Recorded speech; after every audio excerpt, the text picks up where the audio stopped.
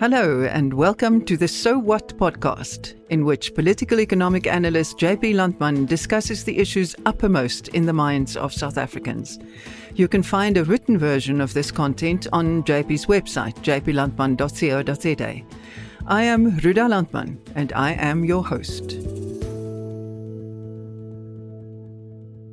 These first few recordings were done at our dining room table, but we will soon be moving into a studio. Hello, this is an audio recording that goes with my note for March, dated 31 March 2023, with the heading Electricity Distribution, a Glimpse of What the Future Could Be. My sense is that South Africans are utterly exhausted, and so to give us all a break, I've decided this month to do something different. I'm not going to quote data and research.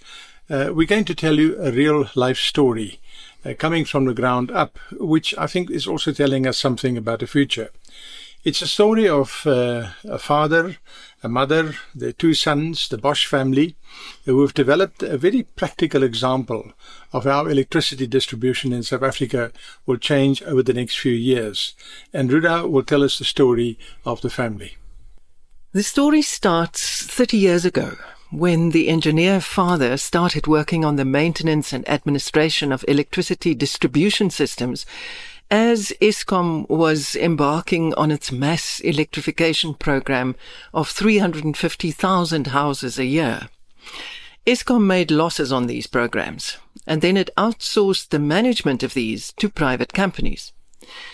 The father in our story began a family business, contracting his services to Eskom in Hammanskraal, north of Pretoria. The losses were turned around and the services became profitable. Why? What was the secret of their success? Well, firstly, they involved local communities. No, not local politicians, the real local community. The shebeen, funeral parlour owners, the taxi bosses and spaza shop owners, block by block, those who were leaders in that area, a chief or a chief's son, a church leader or a community organizer, anyone of stature or credibility was contacted, brought into the circle. These community members received nothing, and all they were asked to do was to support the delivery of electricity services in their area. Secondly, the company rendered the service. If the power went out, they got there and fixed it, no matter the time of day. The mother told us that one night in the early 90s, the couple's eldest son, who was a mere baby, was sleeping in the bakkie while she was holding a searchlight for Dad, who was up on a pole in Hammanskraal to attend to an electricity outage. 4 men walked up with AK-47s. Remember, this was the early 90s. It was still quasi-civil war back then. She dropped the light, introduced herself to the 4 men, shook their hands, and explained that they were busy fixing the power. The 4 guys laughed, wished them well, and went on their way. The power was restored. The result of community buy-in and service delivery was that households paid for their power. Theft of equipment was minimal, and company vehicles weren't stolen or hijacked. Well, not quite true. One brand new Nissan bakkie was stolen before it had company signage on it. Word went out, the bakkie was recovered. As one door closed, another one opened. When demands for a cut emerged in 1998, the family didn't renew their Eskom contract and moved on to private sector work. They managed the distribution of electricity for a bank across all its retail properties. Later, they did the same for a large property company. It was before the days of REITs. It proved to be a very successful enterprise, saving the bank and the landlords many millions. It proved there was legitimate money to be made in the administration and management of electricity distribution. That is the opportunity the family saw and exploited, so much so that their company was sold for a tidy sum of money. They then had the option to emigrate, Australia, New Zealand, or they could put the money into electricity distribution infrastructure in the Free State. They chose the latter. Helping local government. They made a very promising start in the Free State in Mafube, a municipality covering Frankfurt, Cornelia, Verlies and Tweeling in the northeastern Free State. Mafube municipality had to pay an average of 5 million rand a month to Eskom. They had an average income of only 1.7 million rand a month. Meters were not installed or repaired, and in numerous cases simply bypassed or just partially built. There was no money for petrol or diesel to go out and attend to problems, and there was no capital for replacement parts or equipment. So Mafube municipality contracted the family business to take over electricity distribution in the 4 small towns.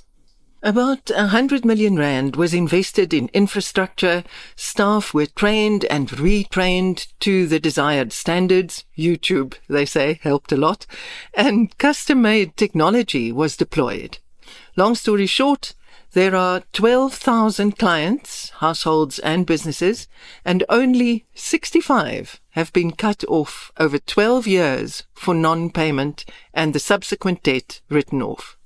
Let's say that again. Out of 12,000 clients, only 65 were cut off over 12 years. JB, it sounds as if the principle is actually quite simple. If people receive effective services and are treated decently, they pay for the service, yeah? Yes, absolutely. That's exactly what it is. And take a step back, Ruda, and just think about the basics. Who is going to do the distribution of electricity better? A specialized company that focuses only on that and nothing else, or a municipality which must deal with political patronage, with conflicting priorities, and a whole different set of issues. It's quite clear that the specialized company focusing on distributions will actually do it better. They will train the people better. They will focus on controlling the debtors. They'll focus on getting the cash in, and they will focus on giving a good service because their lifeblood depends on it. No service, no income. It's as simple as that. Now, one can say that the municipality, in theory, can do it as well. Yes, in theory they can, but in practice we know that most do not.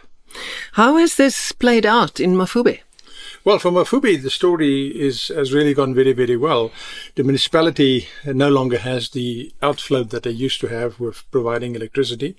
In fact, they're now receiving a royalty from the Bosch family. The Bosch family is using the municipality's license, distribution license, and they pay a small royalty on that. So there's an income for the municipality. They no longer have to worry about that side of life. They can carry on with providing other services to the community. And what has happened in the economy of the town is simply unreal. They've organized the distribution of electricity in such a way that the waterworks and the sanitation works are not cut off when there is national load shedding. Those operations carry on. So water and sanitation delivery is automatically better. Because there's a small solar farm also in the operation, they save about 17% of what is required by Eskom when there's load shedding. They can do 17% less load shedding. A big agricultural co-op in the town, that's rural area, it's all about agriculture.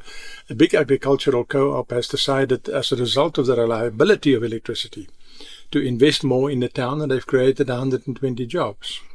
Property prices are rising in the towns of Mafube in comparison to other towns, and small businesses flourishing.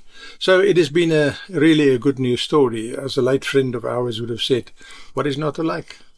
Have the Bosches expanded to neighbouring towns? Yes, they did, to Harrismith, which is in the Eastern Free State.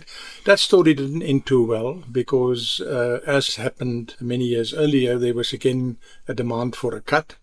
And they then decided they're not dealing with that, so they withdrew from the town. And the result is that Harrismith today is the biggest single debtor of Eskom that exists, while Mafube owes no money to Eskom. What is also interesting is that the ANC in the 2021 local government elections lost control of Harrismith to a local organization, but in Mafube they retained control of the council. So there is a political advantage in doing proper servicing. Future plans? I know that the family is constantly planning new stuff. Yes, they can't sit still. They have to always try new things. What they're working on at the moment is 2 rather large solar farms. to supply more electricity to town and buy less from Eskom. What is unique about that is they want to actually, over time, sell the shareholding in those 2 solar farms to the electricity consumers of Mafube.